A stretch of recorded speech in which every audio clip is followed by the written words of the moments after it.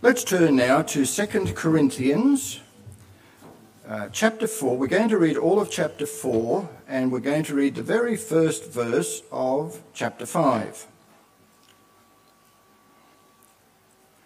And sometimes I think, Bible readings this morning are a bit long, but then I remember that in the Westminster, the Directory of Public Worship, it recommends that every Sunday there should be the reading of one chapter of the Old Testament and one chapter of the New Testament in consecutive order. So what I've decided on is not so bad. So, 2 Corinthians, that was first.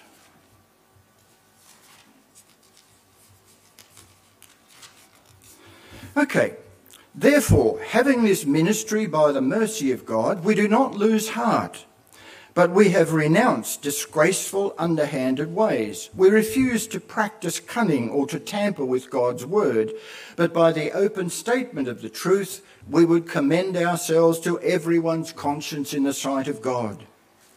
And even if our gospel is veiled, it is veiled to those who are perishing. In their case, the God of this world has blinded the minds of the unbelievers to keep them from seeing the light of the gospel of the glory of Christ, who is the image of God. For what we proclaim is not ourselves, but Jesus Christ as Lord, with ourselves as your servants for Jesus' sake. For God, who said, "Let light shine out of darkness," has shone in our hearts to give the light of the knowledge of the glory of God in the face of Jesus Christ. But we have this treasure in jars of clay to show that the surpassing power belongs to God and not to us. We are afflicted in every way, but not crushed, perplexed, but not driven to despair, persecuted, but not forsaken, struck down, but not destroyed, always carrying in the body the death of Jesus, so that the life of Jesus may also be manifested in our bodies. For we who live are always being given over to death for Jesus' sake, so that the life of Jesus also may be manifested in our mortal flesh. So death is at work in us, but life in you. Since we have the same spirit of faith, according to what has been written, "I believed, and so I spoke," we also believe, and so we also speak, knowing that he who raised the Lord Jesus will raise us also with Jesus and bring us with you into his presence. For it is all for your sake, so that as grace extends to more and more people, it may increase thanksgiving to the glory of God. So we do not lose heart. Though our outer self is wasting away, our inner self is being renewed day by day. For this light momentary affliction is preparing for us an eternal weight of glory beyond all comparison, as we look not to the things that are seen, but to the things that are unseen. For the things that are seen are transient, but the things that are unseen are eternal. For we know that if the tent that is our earthly home is destroyed, we have a building from God, a house not made with hands, eternal in the heavens. And may God bless to us this reading from his holy word. Amen. Last week, as I was listening to Chris preaching, there was one thing that he said that sort of stuck in my mind. I guess I should really say all the points he made stuck in my mind. But there was one thing that did particularly, and that is that sometimes we can be selective in what we as preachers select to preach on. And I was thinking about that, and I thought, there is a lack in the subjects that I've covered, and that lack is talking about the life that is to come, heaven, and our place in heaven. So I thought, thanks to Chris, I'm going to help to make that right. So that's why I chose 2 Corinthians, and I want to look particularly at chapter 5, verse 1, although I'm sure you will have seen that it carries on from chapter 4. And I've entitled what I'm going to talk about as Pie in the Sky When You Die. And the reason I chose that title is because I'm sure you have heard people criticise the Christian faith because Christians believe in heaven that awaits you and you go there to heaven, and Christians are not interested in life on this earth, so they say we believe in pie in the sky when you die. I've also heard some Christians use that phrase when they have been criticising fellow Christians and they believe that they are too concerned about preparing themselves for heaven and they don't care about the sufferings on this earth. And I suppose, yes, it is possible for Christians to be so concerned about getting to heaven, being prepared for that place, that they don't care about what's happening to people around them. I suppose that is true. But nonetheless, although I wouldn't use the phrase myself, pie in the sky when you die, I am very, very grateful that I have the knowledge that there awaits me after all of this life is finished. There awaits me a place of glory and perfection when I die. You see, we need to remember that the Christian's belief in heaven is not something that is just tacked on to what we believe. Right? We believe that we should be following God and Jesus Christ all through this life. And, oh yes, and of course, we know that we go to heaven after all of this is done. It's as though it's tacked on. But this is not the case. The Lord of glory, our Almighty God, has always intended that the whole of what Adam and Eve caused by their sin, their disobedience, that the whole of that should be overturned. So our corruption, our sin is overturned through what Jesus Christ has done on the cross. But also the paradise, the Garden of Eden, that Adam and Eve were supposed to inhabit but gave away, that too has been restored. And we will go to heaven.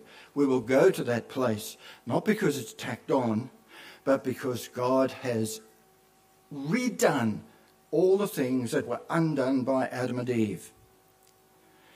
Now, it is true, as I'm sure you've heard people say, that God has not revealed in great detail what heaven will be like where it's going to be, exactly what it's going to look like, and so on.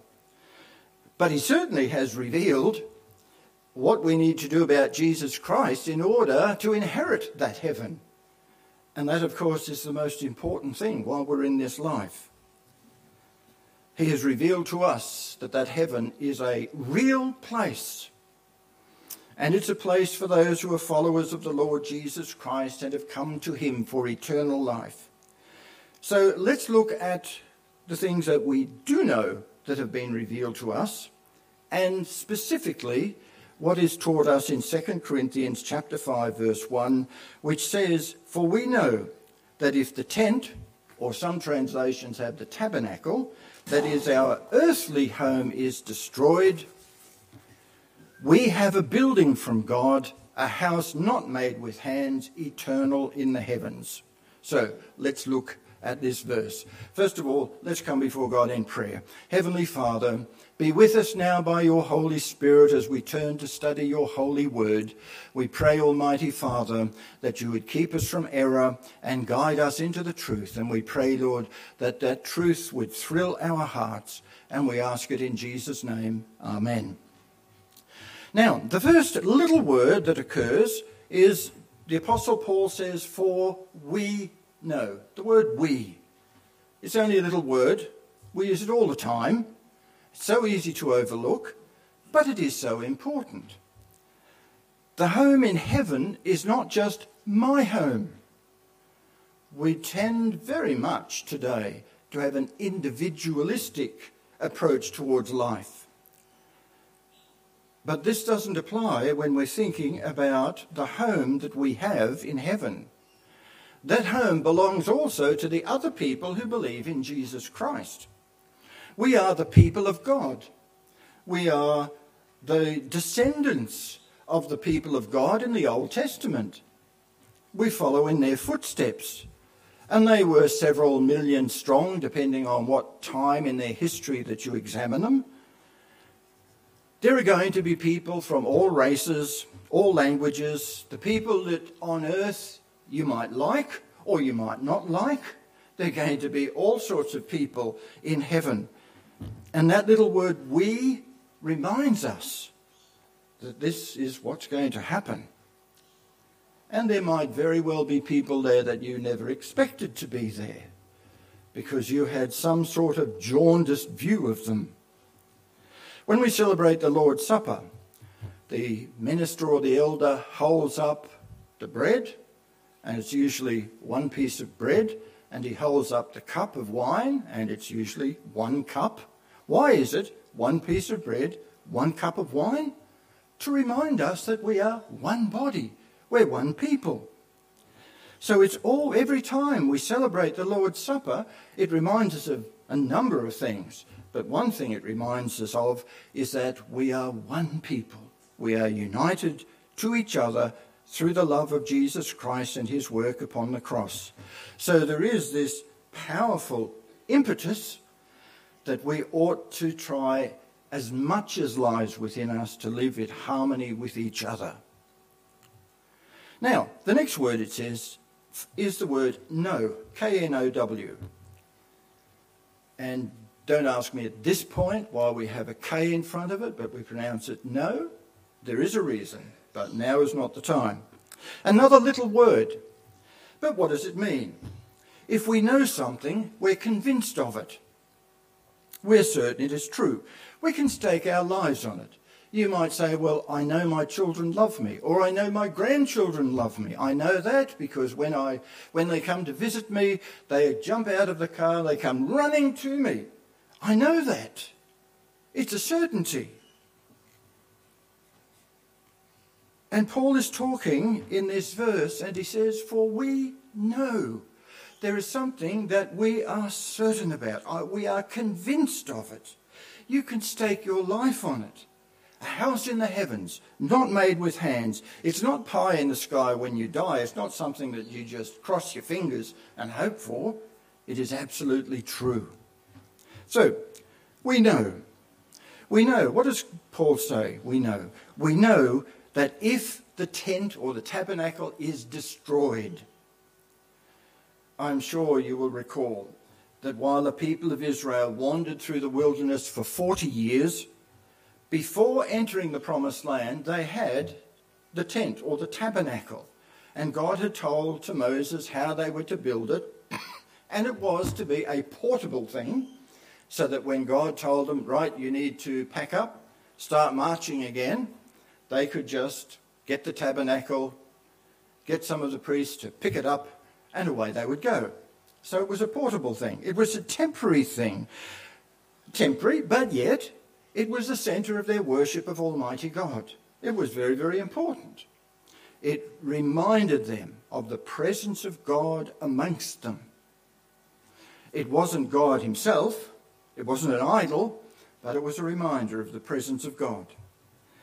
Once they entered the promised land and settled there, and all the tribes had gone to their respective positions in the promised land, then they were to build a permanent place where God was to be worshipped. And that's why we had the reading from 1 Kings. The tent, the tabernacle, was meant to be temporary. The temple was permanent. So the tabernacle or the tent reminded them that they had not reached their permanent home yet. The temple was to remind them, you're home, you're here.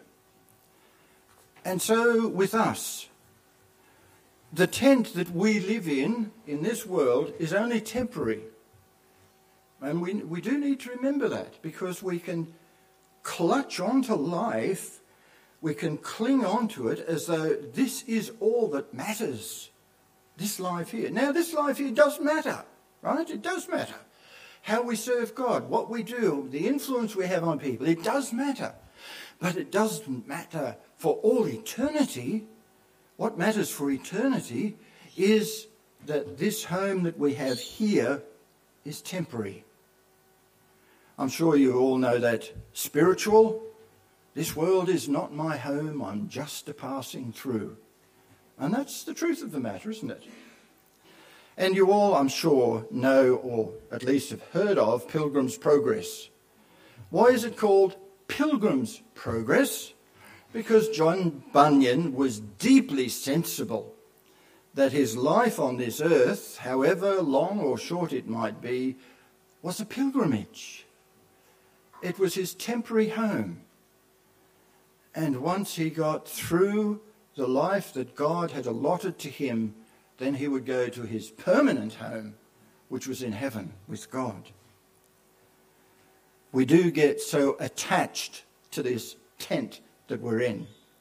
We think this life is the greatest there can be. And sometimes we get distraught at the thought that death will come to end it all. But we must remember this, that like the tent for the people of old, it was temporary. The temple was their permanent place.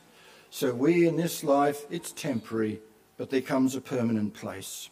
Then Paul goes on to say, we have a building from God.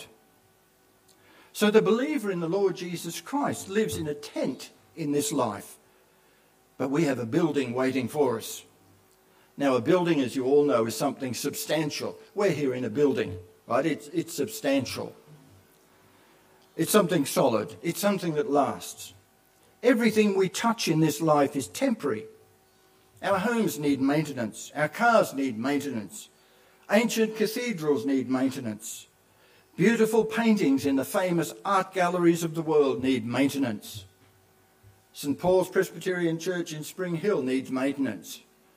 And they're spending millions on it. They need maintenance because this world that we live in is a temporary world. But we have a building from God, a building that is solid, that is permanent, that is for us forever. It needs no maintenance.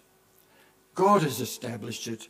It's a building from God, and that's our future.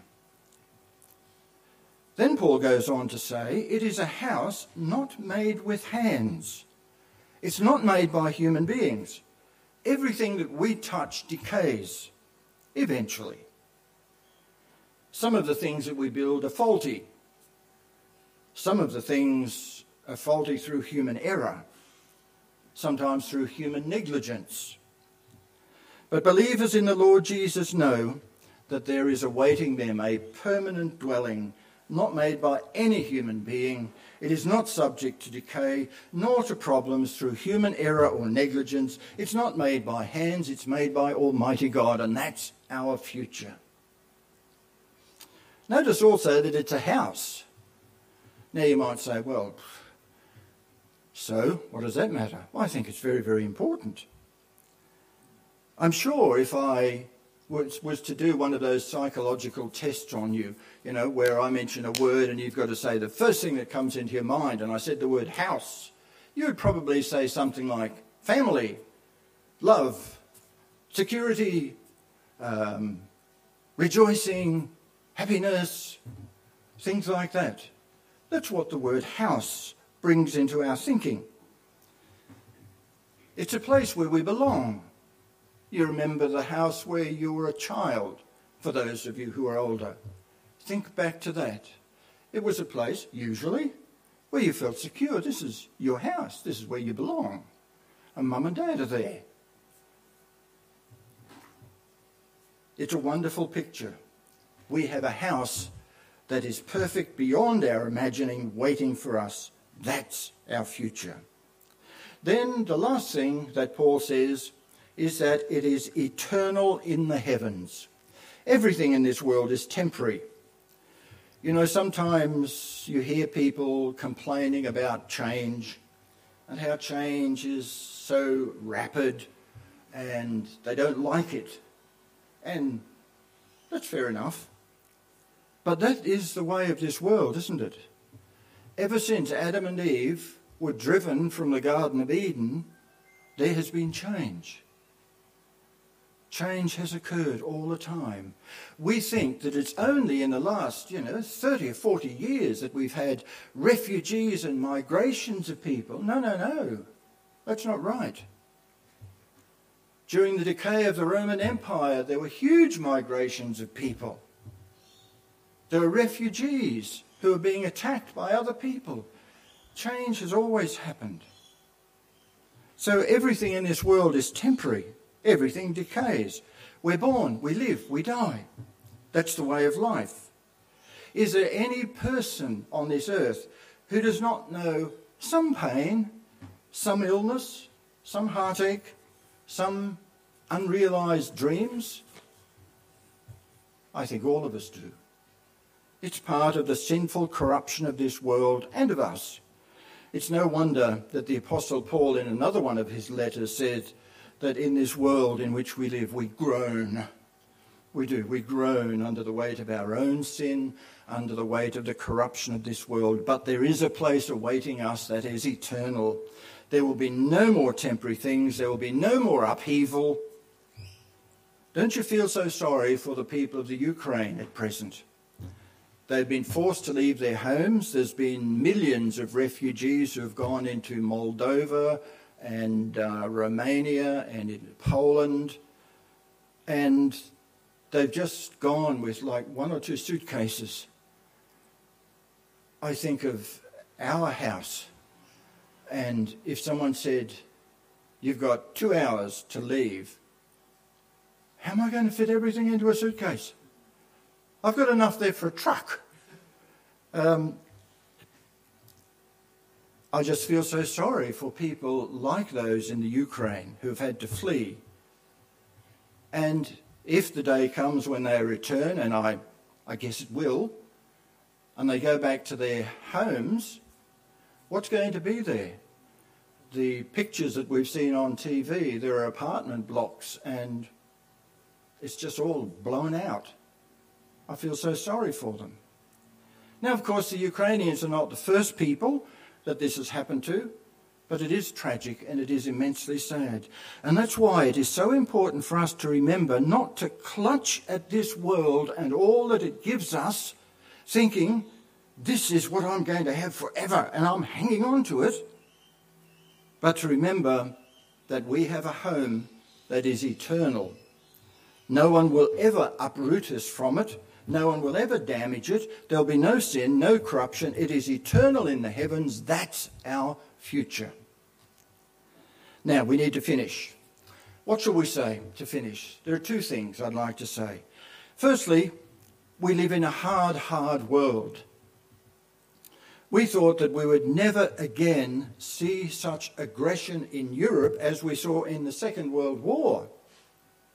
But just this year, we have.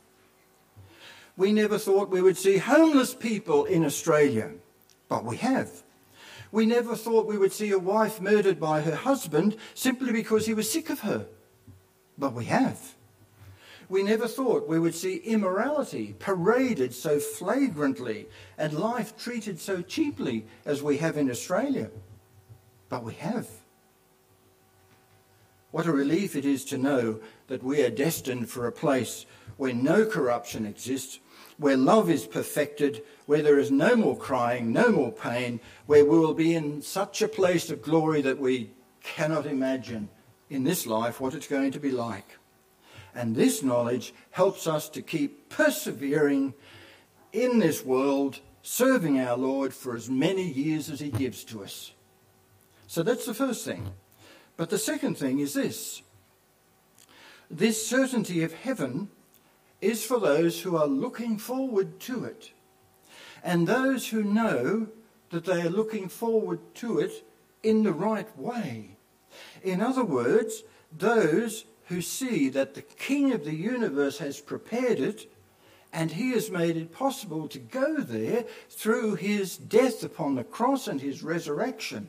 And all those who look up to him and trust in him, they know that this place is prepared for them. It's not presumption. It's a certainty. So I need to make it clear that sure knowledge is for those who trust in the Lord Jesus Christ and not in themselves.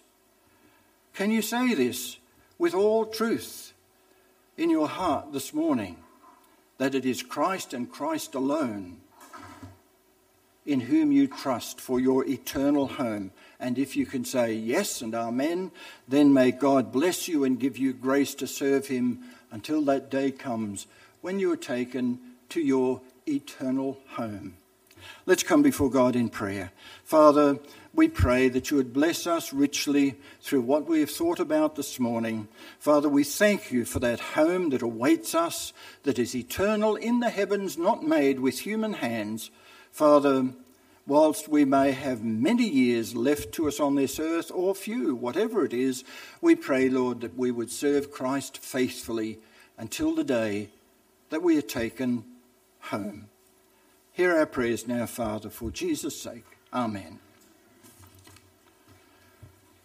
Let's